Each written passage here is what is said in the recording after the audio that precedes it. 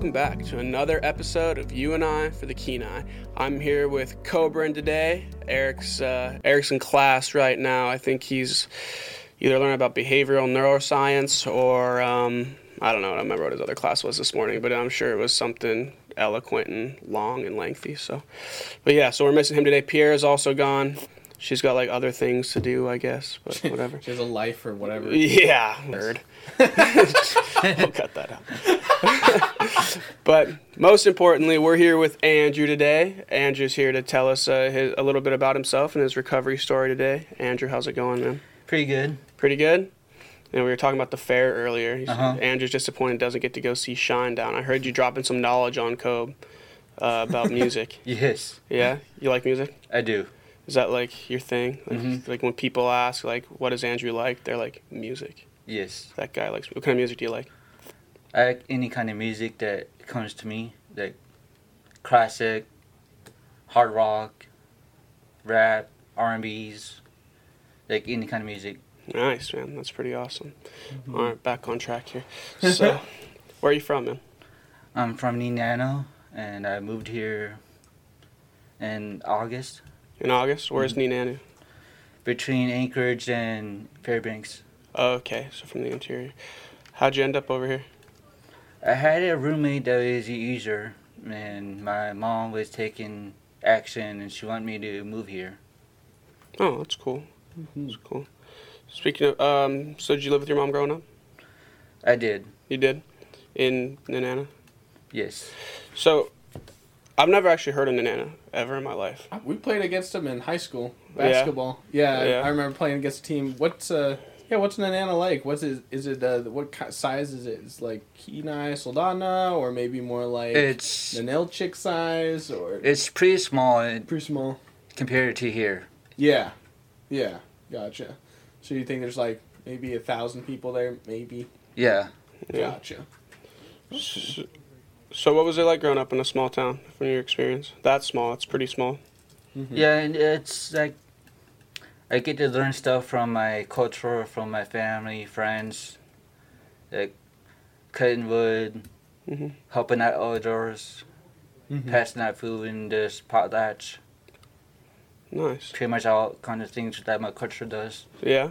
So, what is your culture necessarily? I'm full Native, full Indian, half Eskimo, and full Indian. Yeah. So what was your childhood like growing up? What did you like to do? What were some of your favorite activities as a kid? Some of your fondest memories?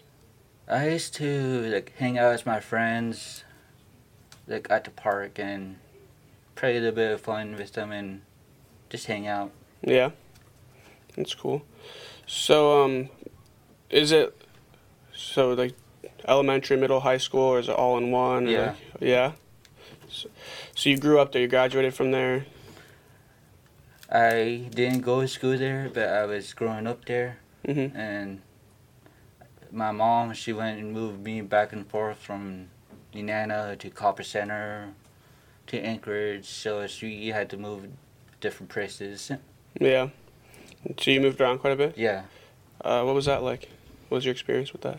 it was pretty hard for me since Yeah. I had good friends that I known. Yeah, that's pretty common. Eric and I talk about that a lot, actually. So Eric's my brother, and he's usually here with us. But we were kind of similar in the way that we moved around quite a bit as kids, and like between three places, but man, it was like three places at like three different times of life. Like childhood in one place, adolescence in another, high school in the next, and adulthood in the next. And it gets difficult. It's tiring after a while. So, do you think that like that kind of, for lack of a better word, instability kind of attributed to your use when you got into it? The thing that got me using was since my older brother that passed away back in 2016, and it was like 2 weeks after my birthday, and I started using after that. Yeah, that's super hard, man. Where were you living then? In Fairbanks? Yeah. Was that just kind of like the group of friends you were around? Yes. Yeah. Yeah. Did you find that group was like more accepting or really welcomed you, or what kind of was your experience with that? I just make new friends, and then I try to get used to it, and then after a while, after last year in December 7th, I quit doing it. So I've been doing it for a while. So you didn't use before your brother passed away? No. No, like not at all, ever? I never used until my brother passed away, and then after we got done with the funeral and potlatch and all that, I started using after my parents dropped me off to Fairbanks. So how old were you then? I was 22. 22. So you didn't use until you were 22? Yeah. No, yeah. Not that like there was no build up. You didn't drink. You didn't smoke weed or anything. That was just kind of like not your thing. Yeah. Oh, okay. Yeah. Gotcha. Do you have friends that did? And like, I do, and I still have them on my Facebook, and I talk to them, see how they're doing, and I don't talk much to them if they're using. Yeah. So you don't use until you're 22, and so what? For about a year or so? Yes. From 17 to December of 18. So what was that year like? It was pretty hard for me. Yeah. And it was like I was pushing away my sister and my nephew and my friends that I known. I pushed them away when I was using. So what were you using? I was using meth, and then stopped doing that, and then I was doing weed. Then started drinking after. Yeah. So you get dropped off after your brother's funeral, and was meth the first thing you tried? Yes. If you don't mind me asking, how'd that come about? I was smoking it when my friend had it, and the thing is, after that I tried it once, and then I didn't like it, so I just walked off from my friend. Yeah. So did they drop you off like this friend's house? No, I usually go walk around the streets and make new friends. Yeah. Interesting. That's just like, because it's super different than a lot of the stories you hear. Obviously, usually when the stories we hear, like there's a lot of build up, right? Or like kids start using early in adolescence. Like when you're really curious about these kind of things, and especially if you're growing up in a place where it's happening a lot. So it's interesting, that it was like kind of not for a really long time, and then like there's no gateway. There's like those typical like gateway drugs. It's just like, man, this was there like in a vulnerable moment. Obviously, Yeah. Your brother had just passed away just after your birthday, and like, so you're just sitting there, and your friend's like, were you sad? Obviously, pretty sad. I was Yeah. at one of the bars in Fairbanks. It was called Big Eyes, and I was over there just drinking my beer, and then after I got done, I went outside to smoke, and then one of my friends came over to me, and they noticed I was down, and they went and gave me some meth. Yeah, like got something to pick you up. Yeah. So then you tried meth once? Yeah. Really? So that's interesting too. That's something we never see. Most people are like, once they find their drug of choice, they're kind of like, oh man, this is it. You can kind of feel it. But that's really interesting, actually. Like, and so then after you do that, what's your use look like after that? After that, I was like, I never used it no more, and then I started doing weed with my other brothers. I got 3 brothers that I know, and I have another brother that is younger, and then another brother that is older.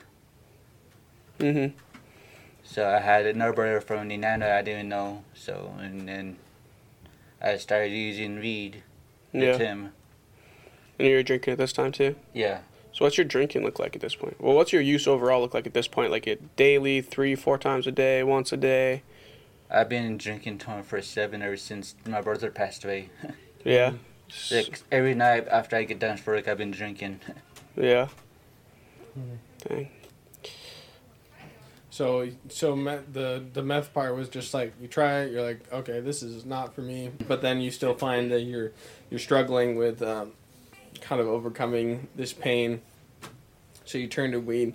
But what does that look like? Does it feel unhealthy? Is there a point where you're like, maybe this is too much, or I should really cut back on this? What does that look like? It was like, it reminded me that my mom used to do it, And then I told myself I shouldn't have done this from the get-go. So I went and never did it again. Wow. So just like self-accountability sort of thing? You just... Was it... Do you think it was almost like a discovery of what kind of person you wanted to be? It sounds like you're like, that was how my mom was, and that's not what I want. Yeah, because I was thinking of my nephew that my little sister had, and he's only 4 years old. Yeah. So I've been kicking myself every time that I did something wrong. Yeah. Trying to be an example for the younger ones. Yes. Definitely. So it's just been more of like a personal thing? Have you gone to any groups or anything like that? Or has this really just been your own struggle that you've kind of worked through? It's kind of been my own. So I always called my godmother that I always been taking care of me after my mom passed away. And when did your mom pass away? She passed away when I was like 12 years old, and she was only 40. And it just happened back in 2005. Dang.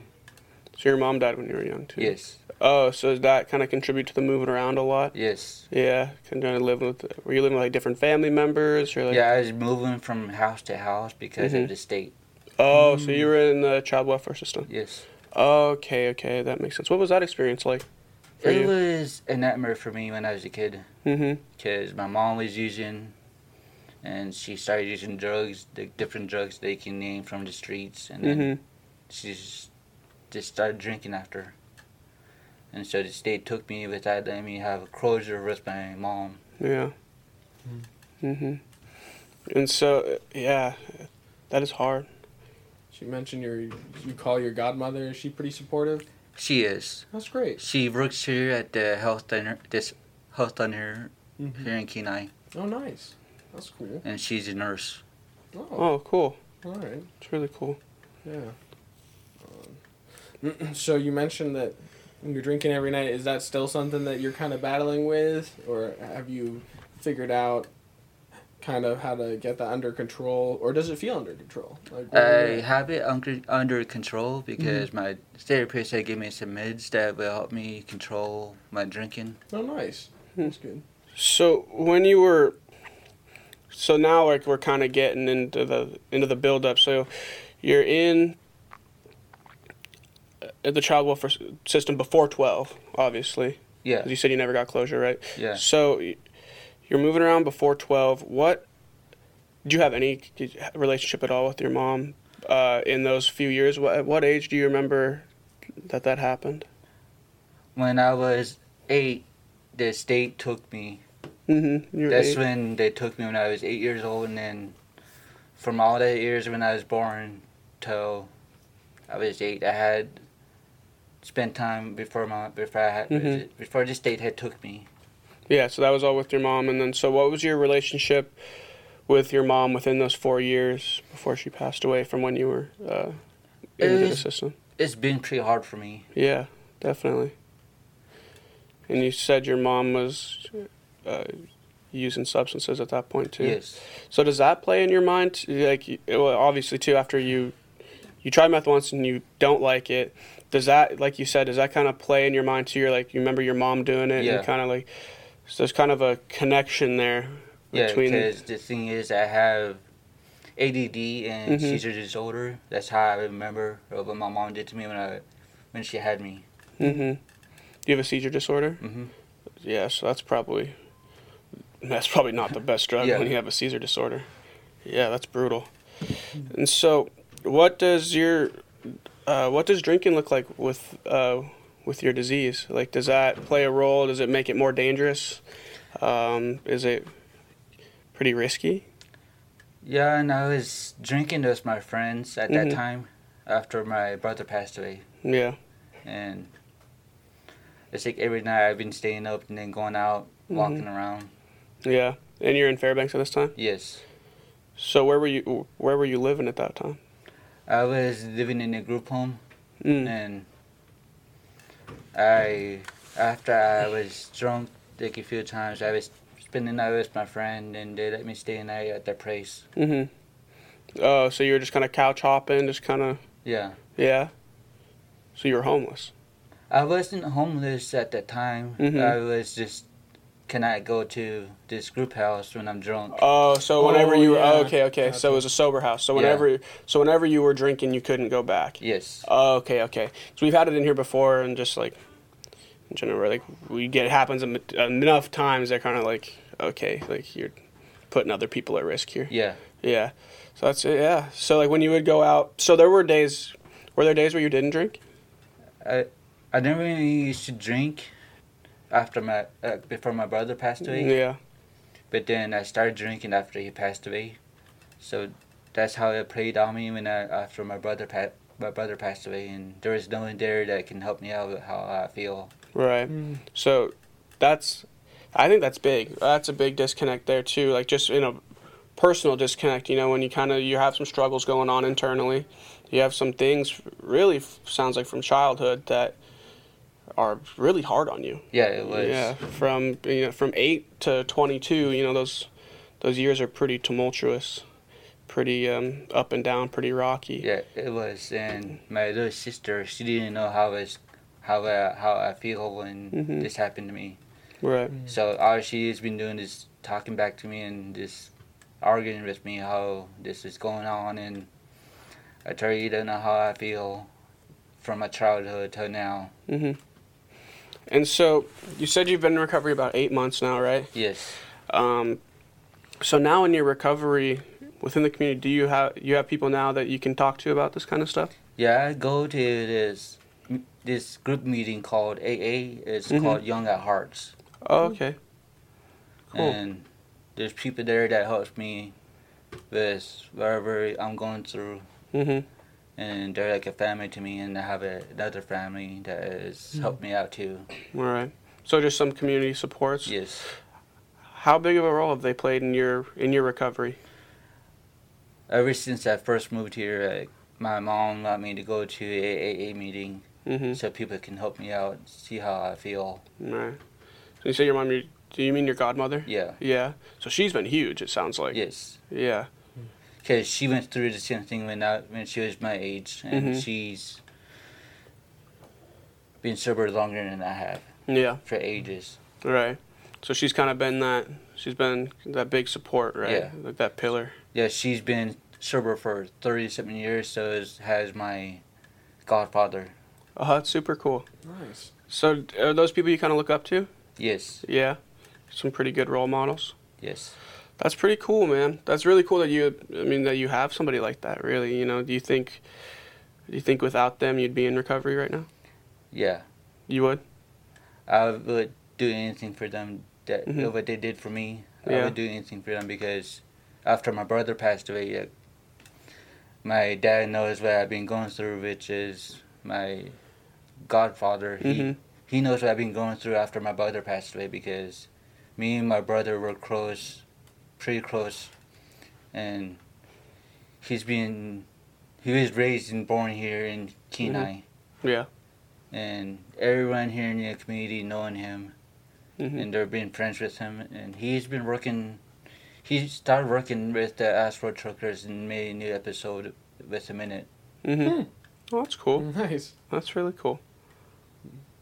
So, since you've been kind of moving forward, have you been given strategies to kind of help with that sorrow? You're close to your brother. Have you come to terms with it in a sense, or is it still pretty open wound? Does it still hurt a lot? It's kind of both, but the thing is, I've been talking to my godmother and my other sister and my nephew, and it's been helping me ever since then. Awesome. I think that's really a kind of like a testament to support, and like you said, that you were just looking for someone who could kind of listen, kind of hear you out, how you felt. And I mean, that makes me think of my friends in need, or potentially how important that is to have someone to talk to you, because it might change your life. I mean, it might change their life. Yeah. Because I was listening to this one song that my mom used to listen to, and that's how it kind of reminded me. And it was by Bill Weather. It's called "Lean on Me." Oh yeah. Gotcha. Good one. Yeah. I think we all kind of need that person, you know what I mean? Or people, or support, there's kind of one of these things, like, a thing in life where, like, it's hard to go through alone, you know what I mean? Like, first of all, it's long. You know what I mean? Like, for a lot of people, you know, what the average person lives to be like, what, 75? It's a lot of years to hang out by yourself. You know what I'm saying? Like, that's a lot of time. True. I think those supports, like, are super important, especially for somebody, you know, that comes from places. Yeah. You know, like a place of pain, really. A little bit of sorrow. Yeah. You know, a lot of kind of traumatic stuff happened, you know. And to have that support's vital, super vital. And luckily, we have some pretty cool supports like that in our community. Like, what's the meeting you attend again? It's called Young at Hearts. Young at Hearts. Okay, and it's an AA meeting. Yes. That's super cool. It's like very next to this place called Love Inc. Oh, it's a church. It's at that church. Next to Love Inc. Yeah. Oh, okay. We've actually done a podcast with Leslie from Love Inc. So yeah, that's right next to Love Inc. That's super cool. Mm-hmm. So.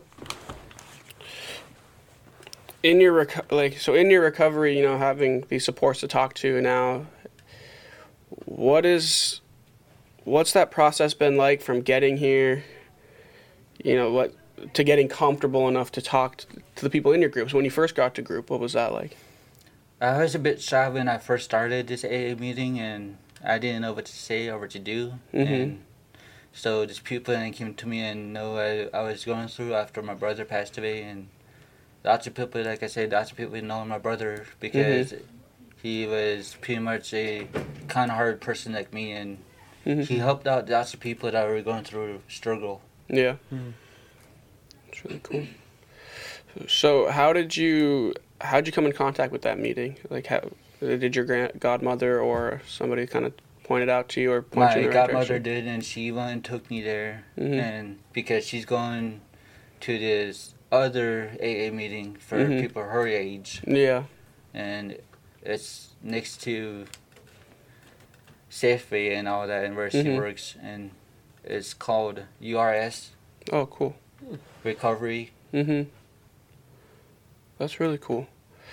You know, what's really awesome about all this, dude, is like just how strong our recovery community is and how connected it is. You know, like you said, like she takes you to your Young at Heart meetings on like, are they at the same time? Her meetings and your meetings? Well, I go by myself now. Well, she went with me from the beginning when I moved here. And then she was busy after the next day, and so I go by myself. Nice. What was that like the first time by yourself? It was not as hard as it used to be when I first started. That's cool. That's really cool. She kind of helped you get comfortable. It's really cool. Really supportive. Yeah, and it's really cool. Like all the supports that like we even just have in the community. You know what I mean? Like all these different meetings for people of different ages and just for different needs. Really, yeah. You know, and recognizing that no one's really going to feel comfortable the first time. You stick around. Yeah. And it can really help out, and those resources are out there and available, and that's kind of what we're trying to do is point people towards them as well, because I mean I didn't know, even though I lived here forever, that there are different like Young at Hearts AA meetings and stuff, and just a lot of cool resources. And I think a lot of people, dude, when they hear AA meeting, you know, they're like, oh, it's in some church basement. And it's some guy going, hi, I'm Aaron, and I'm an addict. You know what I mean? Like, just like that, almost like kind of grim, like stereotypical, like meeting. You know what I mean? It's like, and they're not. It's cool that like we have some living proof that it's not. You know what I mean? Like, and there is like there's like real, like pretty awesome healing that can happen like in these meetings. You know what I mean? Like, it's purposeful. Yeah. You know, and gets played out through TV is kind of like but then it's really a huge source of support. Yeah, it is. And then there's another thing is that my little brother, he's a user too, and I've been trying to get a hold of him, tell him not to do this, or he end up regretting it, and then he won't listen. So he's like 20 years old. Well, maybe he'll come around and maybe you'll be the support for him. Yeah. Who knows? I mean, if things go south in his life, we've seen that happen in pretty much all of our stories. Yeah. Eventually, things just aren't really sustainable, and perhaps you'll be able to reach out to him. But it sounds like that's what you're trying to do. So that's awesome.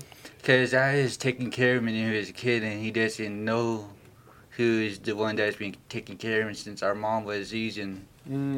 Yeah. Yeah, that's always an interesting dynamic. You almost feel kind of like you help raise them, right? Yeah. Yeah, more or less, because you did. Yeah. So I can understand the intense desire for him to kind of experience what you went through. Yeah. And kind of get that frustration. Because I don't know how close he was with your brother, but I'm assuming it was a struggle for him as well. Yeah, and just like I said, all my family is still going through this hard times because our mom passed away and our brother passed away, and then all of our other family members passed away too. Oh my goodness. Well, it's hard. Yeah, it's awesome that you're staying strong though and looking for support. It's hard to even get support. Like, it's hard to set aside your pride and be like, I need someone to help me, or I need to talk to someone. Especially, I think it's almost like an Alaskan thing. Yeah. So, I can do this. Punch a bear. But really, you're sad. And you need to reach out. But yeah, it takes you got to set aside some pride for that. Yeah, I think we've said this before, dude. It takes a lot of not a lot of skills necessarily, but like some learned skills, obviously, like being able to be vulnerable in those kind of circumstances and like ask for help, or like go to the meeting and actually talk, you know what I mean? And like really put yourself out there and like kind of air out some dirty laundry, dude, is like, it's a really difficult thing to do. And it's like, it's not fun all the time. It's not, and the thing is, I went to this place down in Fairbanks. It was called Joe's Place. It's an indoor skateboard and a Christian place, and all the people there went and helped me out too, because they knew what I was going through, and they handed me out to the Lord, and I started to follow the Lord after that. Nice. That's awesome. That's cool. So did you work through a 12-step program in your meetings? Yeah, I'm still doing that 12-step, and one of my friends over here went and gave me a book, but it's called like Alcohol Anonymous. Oh, the AA book? The big book. Yeah, that's what the big book. Yeah. So what's the 12 steps been like? Because, obviously, having done a few of these, we hear quite a bit about 12 steps. And it's different for everybody, you know what I mean? Like, there's some general themes, but it's a little bit different for everybody. What's your experience been like with the 12 steps so far? The thing is, it takes time for the 12 steps and for you to step into it. And you just kind of go versus yourself going to the 12 steps and then going through each step, You have to let the Lord and His Son help you out and have your back doing this and all that. You have to read what it says, and you have to have any Christians. You have to ask like a sponsor or a friend that is helping you out. Yeah. Don't rush it, man. A little bit of patience there. Has that been kind of hard? Is there times when it's like pretty frustrating, like just kind of hard? Yeah, it was for me when I first started, and until I got used to it. It took me 2 or 3 weeks to get used to it. Yeah, just kind of get comfortable and like. So who do you work through the steps with? Just in group, or do you have a sponsor? I have a sponsor, and I do it by myself too at the same time. Yeah. So do you kind of just like read on your downtime and then kind of. So when you like, do you ever find yourself like posing questions yourself? Like you read something, like calling your sponsor, kind of calling somebody to. I do. Kind of just discuss these things with. Yeah. Who do you call? I call one of my family friends that my mom knows. That's cool. Sounds like you have a lot of support, man. That's super awesome. That's really cool. Super cool. And I still have my little sister that knows what I've been going through, but she doesn't know how far I've been going through in my life. And I told her that you just need to go through my shoes and see what I've been through and see how it feels when you try and get frustrated at me for nothing. It's tough, dude. Those family relationships, especially with people you're really close with, I mean, they're like some of the most rewarding relationships at times, but they are definitely some of the hardest to tread sometimes, dude. Like I said, my brother and I, we obviously work together, we live together.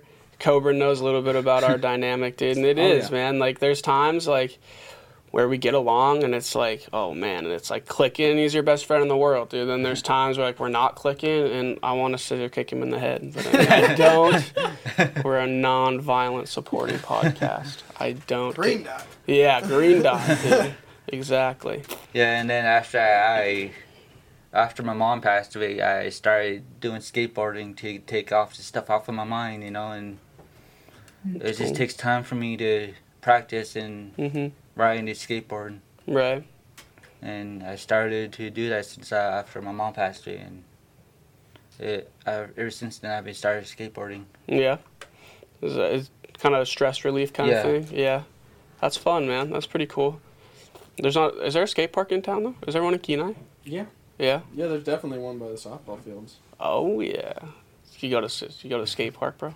I never been to one here, and it's like I've seen it before, and I never been to it though. Yeah. That's sweet, dude. I have massive respect for anyone who skateboards in Alaska, given the number of small rocks you could destroy your day easily, but still going. So I respect it.